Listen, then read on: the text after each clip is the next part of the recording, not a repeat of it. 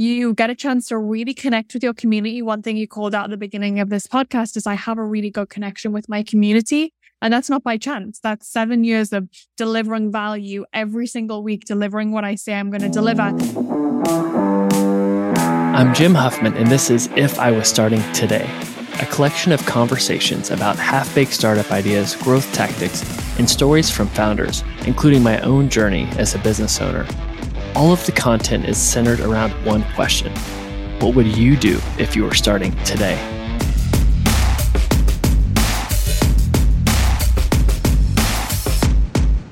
In today's episode, I interview the co-founder and CEO of Bossbabe, Natalie Ellis.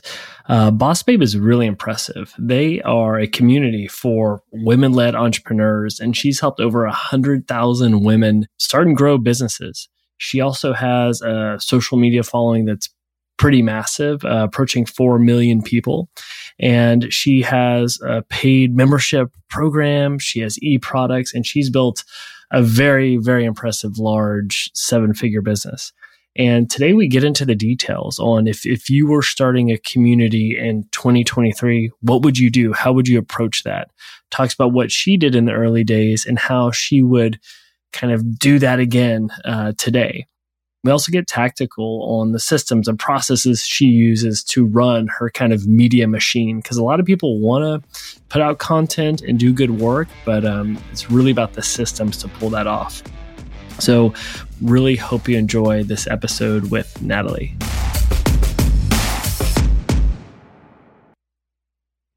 All right. Today on the podcast, I have someone that I was on her podcast and I had an amazing conversation. I was like, even halfway through, I'm like, I need to convince her to come on mine, one. But two, after she launched her podcast, I got all these people emailing me and like hitting me up, and leads came in. I was like, geez, she has an insane following, and she does. And so I've got Natalie Ellis here from Bossbabe. But Natalie, welcome to the podcast. Thanks for having me. And I'm glad that it was a success for you. Yeah, it was very cool. And I knew you had a big following, but just how engaged your audience was really cool to see. It's funny because I was talking to my friend Tommy Griffiths, who was also on your podcast, because he was on a podcast too. I'm like, you got to talk to Natalie, man. I was like, she has an insane user base. He's like, oh, I've been there. He's like, yeah, they're amazing. So yeah, you've got a nice reputation. But we're just going to get into it. You have an insane community with Bossbabe, but I want to put you on the spot.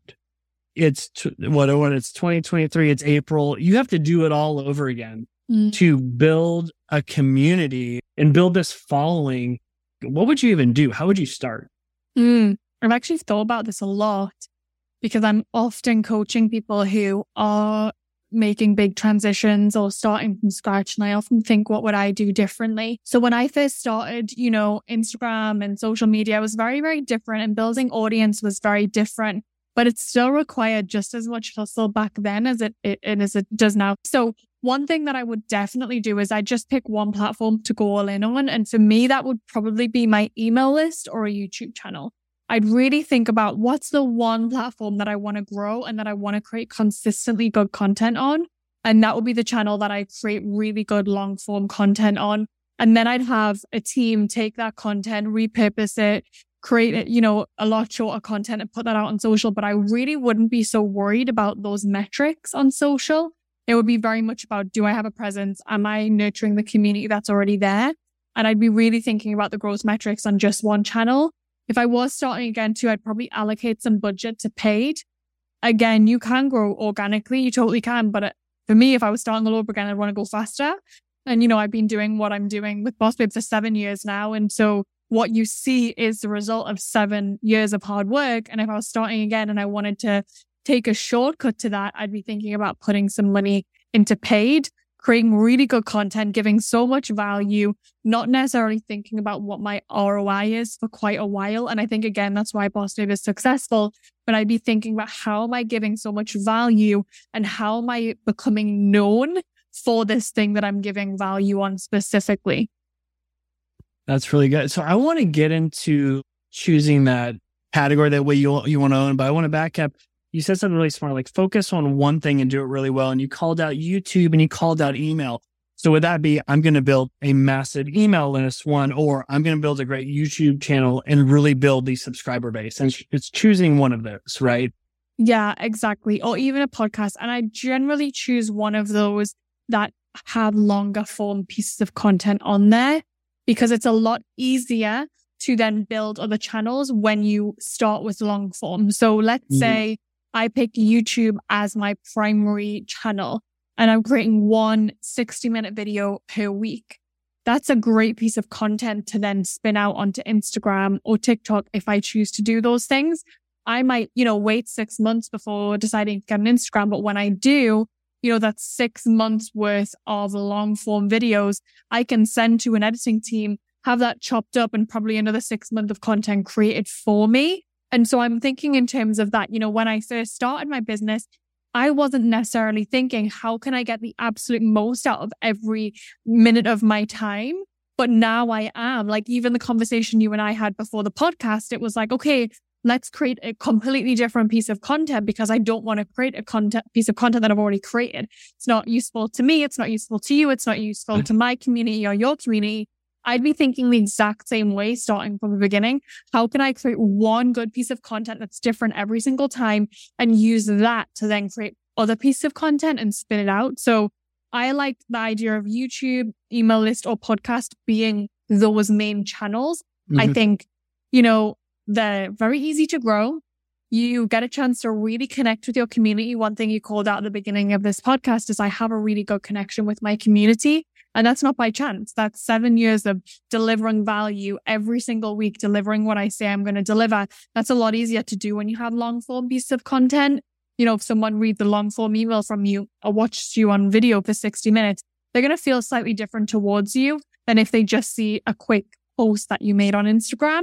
And so that's generally how I think about building community, building audiences, starting all over again. And again, something I think I've done really well is focused on my community and never really taken those shortcuts to revenue. And it means now I do have an amazing community that is monetized, but I didn't take shortcuts to get there. And I'd be thinking about the same thing, because products come and go, but your community stays. And that's been really powerful for me as I've evolved, as my business has evolved, as my desires, interests, and their desires and interests have changed. They still remain, and it's the products that change to serve all the different life stages that we're at. All right. You said like 10 things that I want to go deeper on. I'm trying to choose my own adventure here. I want to talk about, you said something like you were really intentional on focusing on your community, even in the early days and now. What are some tactical things you could say? I'm like, okay, I'm going to go YouTube. I'm going to do podcast or email. I love that point of long form. You're building this content. How do you then latch on this idea of community? Because I think there's a difference between having an audience versus a community, right? It's either like one to many versus one to one and a lot of engagement. What are some things people can think through when wanting to build that community? And this is very selfish as we're building our email list and podcast, because I'm like, man, I'm not engaging as I should. What are some things people should do? Well, the starters, I think people might be surprised to know I reply to every single email that I get as a response to my newsletter, and I reply to every single DM that I get on my Instagram. And it's not something that I outsource. I generally, if someone tells me, oh, such and such signed up to my program because they heard about me through you, I know who that person is. And that's the way that I've thought about community. It's not that I put out a piece of content or I put out a product and I'm kind of putting it out there to a number of people. I'm putting it out there to specific people. And I feel like I have that real connection with them. And I know you sometimes hear people say that, but I really mean it. And I think the people that have strong communities also really mean it. There are certain things and principles that I've always stuck to make sure that I never ruin that relationship with my community. One of them, for example, is if I release a program, I release it at the lowest price it'll ever be, because I know the people that buy it right away are the people that know and trust me the most. You will never find me doing a Black Friday sale 6 months later and offering this program at a reduced price. That is going to make those fast movers, those loyal customers feel so unseen. I'd never do it.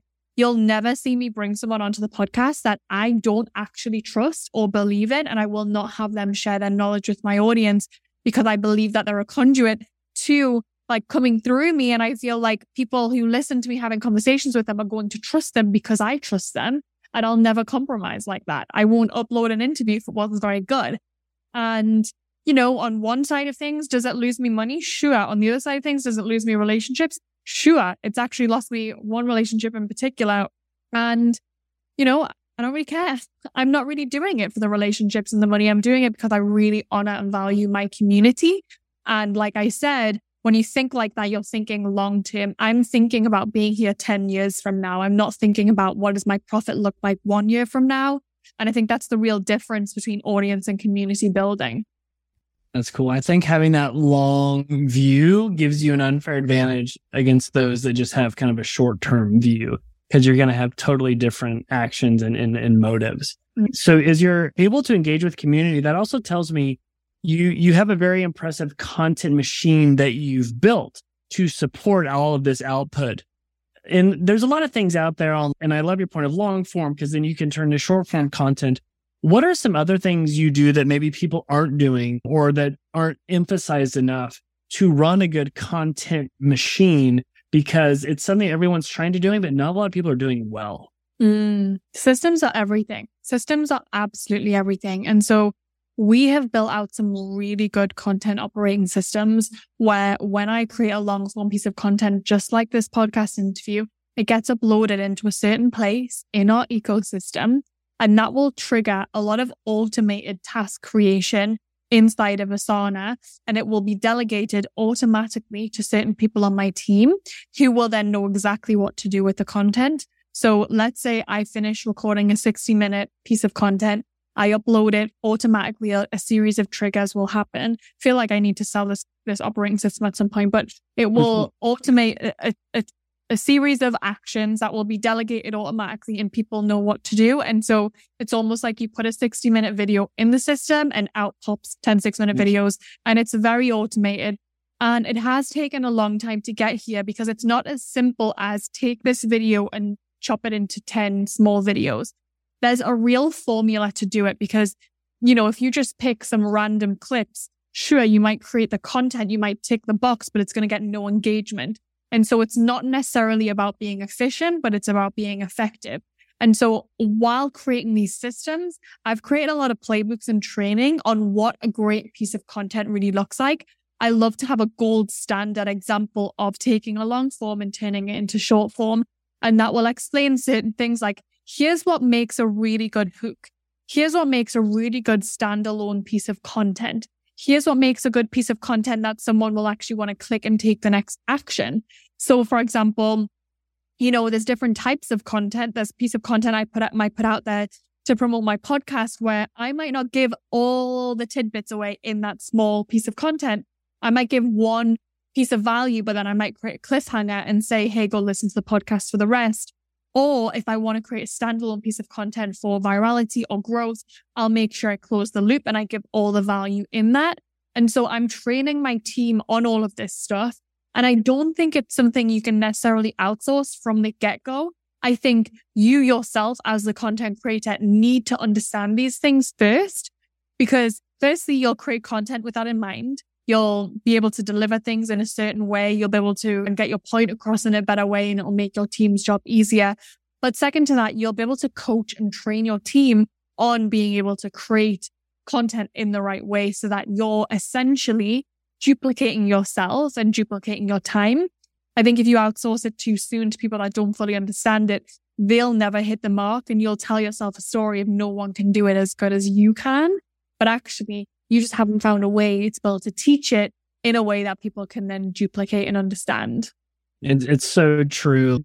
Delegation is everything, but and I ran into those mistakes too. I'd start to delegate. They do it wrong. It's like, nope, I have this special sauce. Only I can do it. And then you're like, no, you're not that special. You don't know how to do systems. But that's such good advice. Okay. Start with one thing, long form content, YouTube, email, podcast. You've talked about creating systems. You've talked about really nurturing that community in a one-to-one way. I think I forgot to start with step one, which is how do you choose your thing? How do you choose the category you want to own, the thing you're known for? Because I think a lot of people can be a little too sporadic. So people are like, I don't really know what this person is about, so I'm out. What I love even about your name, it just says what it stands for and what it's about. Once you get to the content, it has the same connective tissue or theme. For someone that's trying to hone in on that and they're really struggling, what's some advice you would give? Or are there struggles that you had, or was it always just easy breezy? Was definitely not easy, and it's also not a linear journey. So I would think about what is something that you are an expert on that you can talk about consistently without getting bored of. I think that's a really good place to start. But I'd also tell you that this is going to change as you change. So right now I'm in a space of really thinking about what I want my brand to look like and what I want to be talking about, because honestly, it's changed. I used to love talking about Instagram growth. Now I love talking about systems. And everything really changes as you change. We're not the same person for the rest of our lives. At least we want to hope we're not. And as we grow and evolve and enter new life situations or enter new growth edges and we're in different places, we just want to talk about different things, and that's okay. But you have to be willing to talk about something that you're an expert on consistently to be able to build that brand. And I also think, in that you need to choose the platform that you can create content on consistently. So don't tell me you're going to do YouTube if you absolutely despise creating videos, because you're probably not going to stick to it consistently. And if you're not willing to do something consistently, you can forget about getting results. It's not going to happen. If you're a natural writer and you love that, don't feel like you need to be on a video platform in order to get your message across. Maybe a newsletter is great for you. If you love to talk and you don't love being on video, if you're a sweats on, headphones on, and a podcast feels like the right vehicle for you, great. There's no one size fits all for everyone, but you have to be willing to commit to something that you can do consistently. And I also think taking a step further, what one content format can you master? I don't see a lot of mastery these days. And I think it's really important personally. When I first started, I decided I was going to do Instagram, and I wasn't throwing everything at the wall and hoping it sticks. I was really good at writing. I didn't love being on camera, and I decided, you know what? I'm going to get really, really good at writing viral quotes. And that's all I did. That's the one content piece that I mastered. I really honed that craft. I was posting at least 4 times a day, 7 days a week, taking no breaks, honing that craft. And then as my brand started to evolve, as I started to evolve, I thought about, okay, what's the next piece of content that I want to be able to hone in? I started a podcast way later than people would imagine. I'd been in business 4 years, I think, before I started my podcast, maybe 5. And a lot of people were saying, you should have started it so long ago. It could have been so big. And I say, I doubt it, because I was already focused on mastering something else. And so while I could have had a podcast at a certain size and an Instagram at a certain size, I don't have almost 4 million followers by chance. I have that because I focus there. I focus my energy there. And where you focus, your results are. And now that I'm really interested in podcasts, I'm focused on podcasts. And I know that I'm not straddling strategies. I've outsourced the Bossbabe Instagram to one of our team. And I've focused on, okay, what does it look like to become a really good podcaster? What do I need to know to be able to master this content format? And I just see so often we spread ourselves so thin. We try and do so many things because we're looking at what everyone else is doing. We're looking at everyone else's grass and thinking that it's greener. But actually, it's not the truth. And if you are watching someone almost being a jack of all trades and you're tempted to copy, I really say slow down, think of the long-term game and decide what you want to master. Are you a business owner in desperate need of talent, but you have issues finding good people? Or worse, you find the talent, but then they want you to pay them double what you have budgeted. Yeah, I know the feeling. This is where Remotely Talents can help. Imagine having a personal HR team that finds you A+ talent, and here's the best part. It costs you 40 or even 80% less than US employees. It's magic. So let's say you need help with setting up your social ads, your Google ads, email marketing, website development, customer service. Their team sources the top Ukrainian talent for you, and they deliver 3 top vetted candidates straight to your inbox. It's a one-time payment, and best yet, they give you a 60-day guarantee to ensure you're happy. Hey, if it doesn't work out, they'll find and replace the talent for free. Even better, 3% of all sales go to the Children's Hospital in Ukraine. At Growth at our agency, we've hired 4 people from Ukraine. I am blown away by the level of work we're getting. So whether you need a virtual assistant or a creative director, give this a try. Go to remotelytalents.com right now and start a conversation. See if they can help you. You really have nothing to lose. Oh, I love that. I feel like you're my personal therapist or executive coach right now because it's what I need to hear because it's so true. And I think we're all guilty. I can be guilty. It's like, oh, that worked well for them on LinkedIn or Twitter. I'm going to do that for me, but I'll have a better hook or whatever.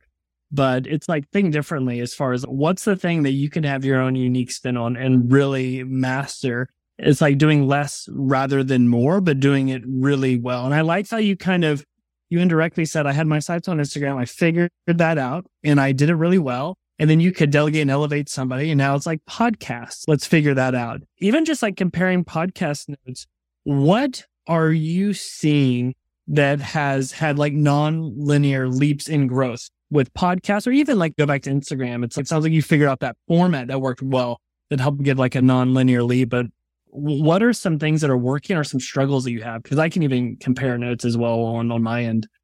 I think with podcast, the biggest thing I'm seeing growth from is swapping ads on people's podcasts. You know, I learned this with Instagram. It's really hard to get your audience to jump platforms.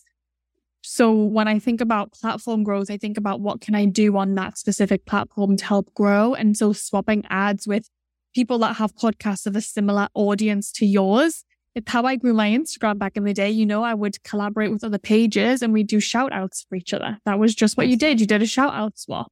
Yeah. And if they had more followers, I would do more shout outs to them to kind of make it even. And I think that's a really good podcast growth strategy. Again, it's like what I said in the beginning, you know, you have to hustle and you really have to put the work in. You know, not everyone just pulls out a microphone and all of a sudden becomes Alexandra Cooper, Joe Rogan. It doesn't happen like that. You know, you have to hustle. You have to put that work in. Not every single person hits gold right away. And so thinking about, okay, how many people can I email today to get a podcast swap done? Or, you know, how can I be reverse engineering what this person did for growth? But having that laser focus, I think pays off a lot. Yeah. No, that's really, really cool. It's funny. We haven't done as many of those, but they work really well. And obviously, if you can get like a rainmaker, like big time guest, that always helps. But easier said than done. As we started doing distribution on YouTube and TikTok, that actually had a nice lift. Attribution's been a little tricky on that one, but overall, we've seen the growth since we've done that. And what's interesting, we found, I don't know about you, but specific content categories perform extremely well. When we do like 10 startup ideas you could start like in 24 hours or stuff like that works really well. And even like roundups of like, I can't get Paul Graham or Sam Altman on the podcast yet, but we'll do like a roundup of like their quotes or best blog posts. Yeah, that's a great idea on the roundups. I haven't done that yet. So what are you doing? You're pulling from other content and putting it all into an episode?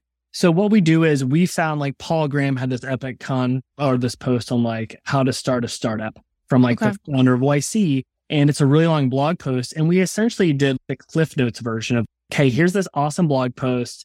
No one reads anymore. We're going to break it down for you. We did that. Sam Altman, he like turned 30 and he's like 30 things I learned at 30.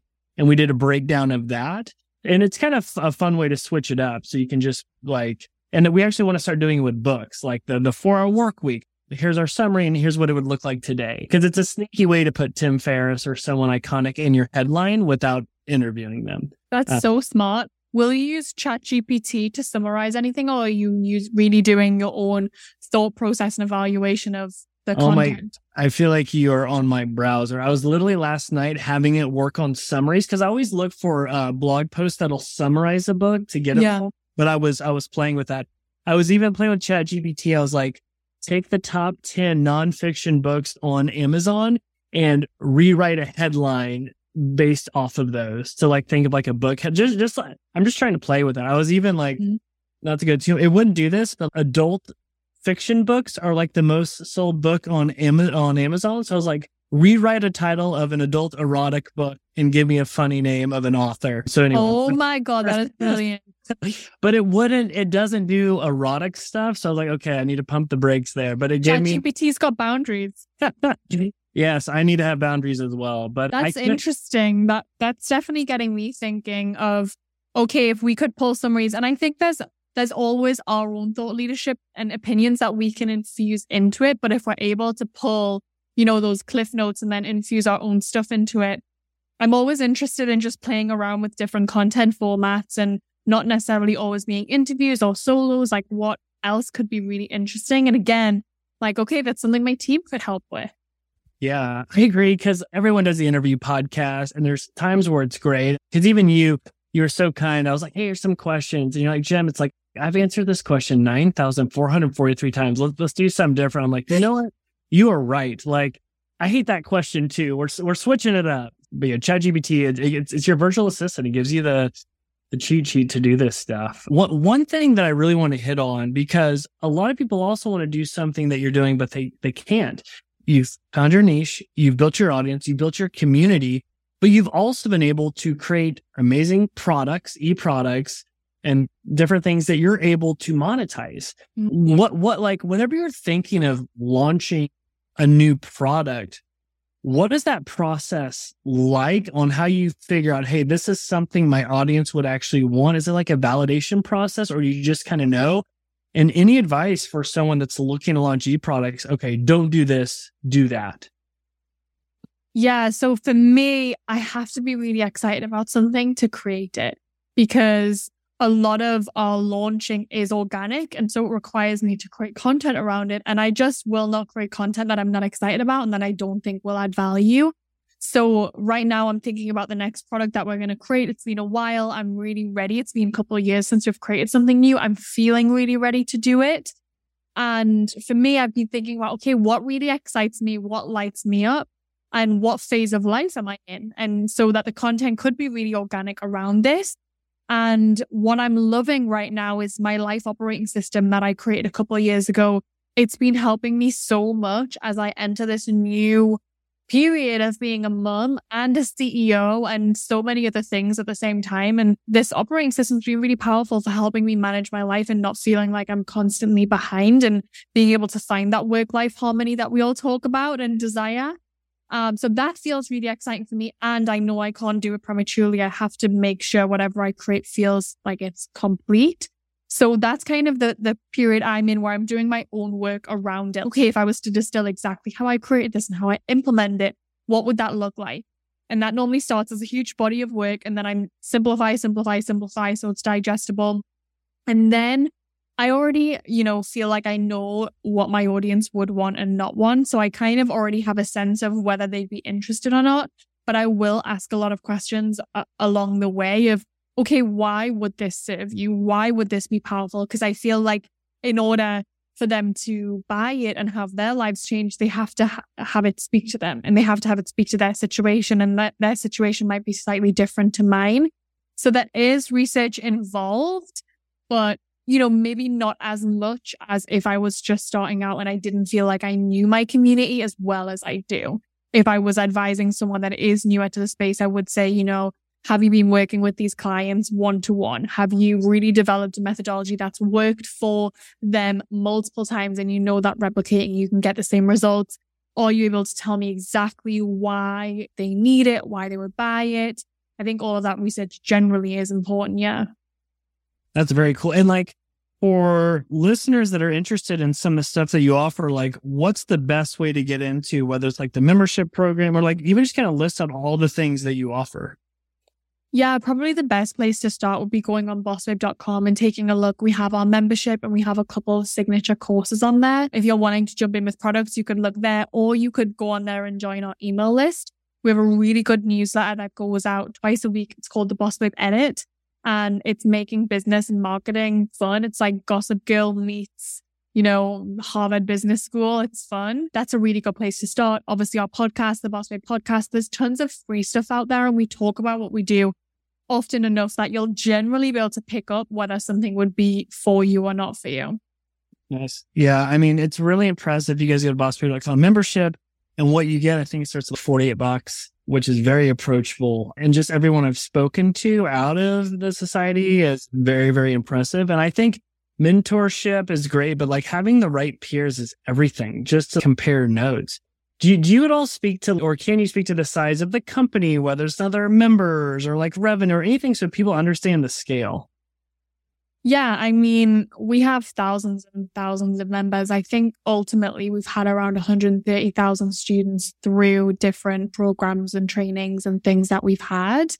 Hundreds of thousands of people on our email list who get our newsletter, multiple millions downloads on our podcast. So we're a pretty good size. We've been doing this for a while for sure. Yeah. No, I mean, it's really impressive. So I've got two more questions for you, and then I'll let you get on with the first question is, we're both parents with young kids. Give me a parent hack. We're both running companies and trying to raise these creatures. What is like one of your go-to hacks for trying to juggle it all, right? Because there's the struggle and the juggle. I mean, for me, I'll give you some time here. It's making snacks ahead of time, to have them in Ziploc bags to be prepared. A second is I'm kind of training my kids to like business podcasts because sometimes they'll say funny words, except they cussed in one. And I was like, oh crap, that will backfire. And my 3-year-old dropped an F-bomb, but that's fine. But yeah, what about you? Give me your best parenting founder hack. Okay, well, one of them is very top of mind for me because the last few days my nanny has been off sick and I'm in a huge transition period in my business. And my number one hack is being fully present with where you're at.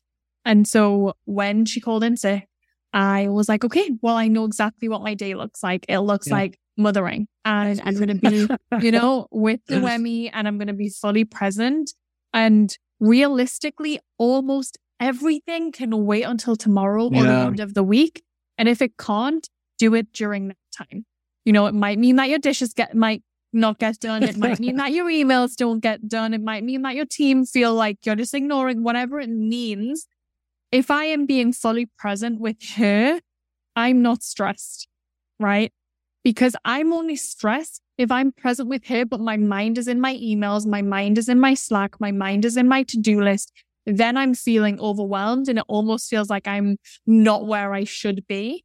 Whereas if I'm fully present and telling myself this is exactly where I need to be right now and everything else can wait and I'm not doing brain surgery and no one's going to die from me pushing this task out 2 days, it takes a lot of the pressure and a lot of the strain off. And that really, really helps. And then another thing I do is I just time block my calendar a lot. I'm nursing right now. It's why I told you when my hard stop is. I'm still nursing and I made a commitment to myself that I wouldn't stop nursing just because my business needed me during hours that are, overlapping with nursing time. So I've been super clear on what my priorities are and I time block around that so that I'm not having to make those sacrifices and I can do what's really important to me and then also get my other things done. I think it's always a balance. I don't think any of us feel like we're crushing it all the time. I definitely don't. Some weeks I'm like, whoa, I'm really feeling amazing. And other weeks I'm like, oh my God, I feel like I've been putting the washing machines and just hung out to dry. I think that's just parenting. Yeah, I like your first answer better than mine. So I'm going to edit this podcast so I have that one. You're a better parent than me after that. Well done. All right, so last question that I like to ask everybody. What is the nicest thing anyone's done for you in your professional career? One thing comes to mind specifically, and I have a mentor who has had so much belief in me, especially during the times that I haven't. So a couple months after having my daughter, I went through some really difficult postpartum depression and anxiety. And I was in a really dark place and I was telling myself I just couldn't do it all. It wouldn't be possible to do it all. And I was letting everyone down and everything needed to change. And this mentor of mine, who is someone that I really, really look up to and respect. And I think when someone like that believes in you, it means a lot because you know what they've achieved and you look up to them so much and they've seen so many things. And so when that person was looking at me saying, listen, you're going to make it through this period and it doesn't mean that your business needs to change completely. It doesn't mean that it needs to end. It doesn't mean that you need to put like put things away or let go of things. It just means you need to give yourself time. And I really believe in you and I believe in where you're going and I want to be part of that journey with you. I would say that's one of the nicest things that anyone's done for me, especially because, they had nothing to benefit or gain from supporting me in that way, especially when I was in a place where I'm like, I think I'm going to throw in the towel. And we had all these collaborations lined up and all these things. And for them just to see me as a human being and put that before anything else business-wise was really powerful. And for them to transfer the confidence that they had in me onto me was really powerful. That's cool. Especially, it's one thing for people to help you out when times are good, but it's like when times are rough, it's like that's really when you need the support. It's like who shows up for you when it doesn't benefit them? Right. Yes. Really, who shows up for you when it doesn't benefit them? Because you'll notice, like you said, when times are good or when someone's benefiting from you or what you do, feels like everyone's your friend and everyone will show up for you. But when you're in a time when it's like, you're not benefiting anyone, you might be making some decisions that really don't benefit people. Do those people still stick with you and say, you know what, I love you as a person and what you're doing is not going to benefit me at all, but it's going to benefit you and that's what's important. Those are the people that you want to have around you. Yeah, that's such good advice. Very cool. Well, Natalie, thank you so much for coming on. Let's let you get back to your fam. But yeah, bossbabe.com. Where else can people check you out? Obviously, the podcast, we'll put the link below if you want to get more details on that. But where can people get more? Yeah, the Bossbabe podcast is amazing. And then my Instagram is @IamNatalie. Yeah, it's amazing content. I'm so glad we got to make this happen. It was a blast, but I look forward to talking more. But thank you so much for the time. Thanks for having me. I'll give a few plugs. First, I send a weekly newsletter each Thursday featuring 5 articles or tools that have helped me. You can sign up for these weekly updates at jimwhuffman.com. Second, for anyone running a startup, if you need help growing your business, check out GrowthHit. GrowthHit serves as your external growth team. After working with over 100 startups and generating $250 million in sales for clients, GrowthIt has perfected a growth process that's hell-bent on driving ROI through rapid experiments. Plus, you'll get to work with yours truly. So if you want to work with a team that's worked with startups that have been funded by Andreessen Horowitz or featured on Shark Tank, then check out growthhit.com. And finally, I wrote a book called The Growth Marketer's Playbook that takes everything I've learned as a growth mentor for venture-backed startups, and I've distilled it down to 140 pages. So instead of hiring a growth team, save yourself some money, get the book, and you can just do it yourself. I hope you enjoyed this episode, and I'd love to hear feedback. I'm on Twitter at Jim W. Huffman.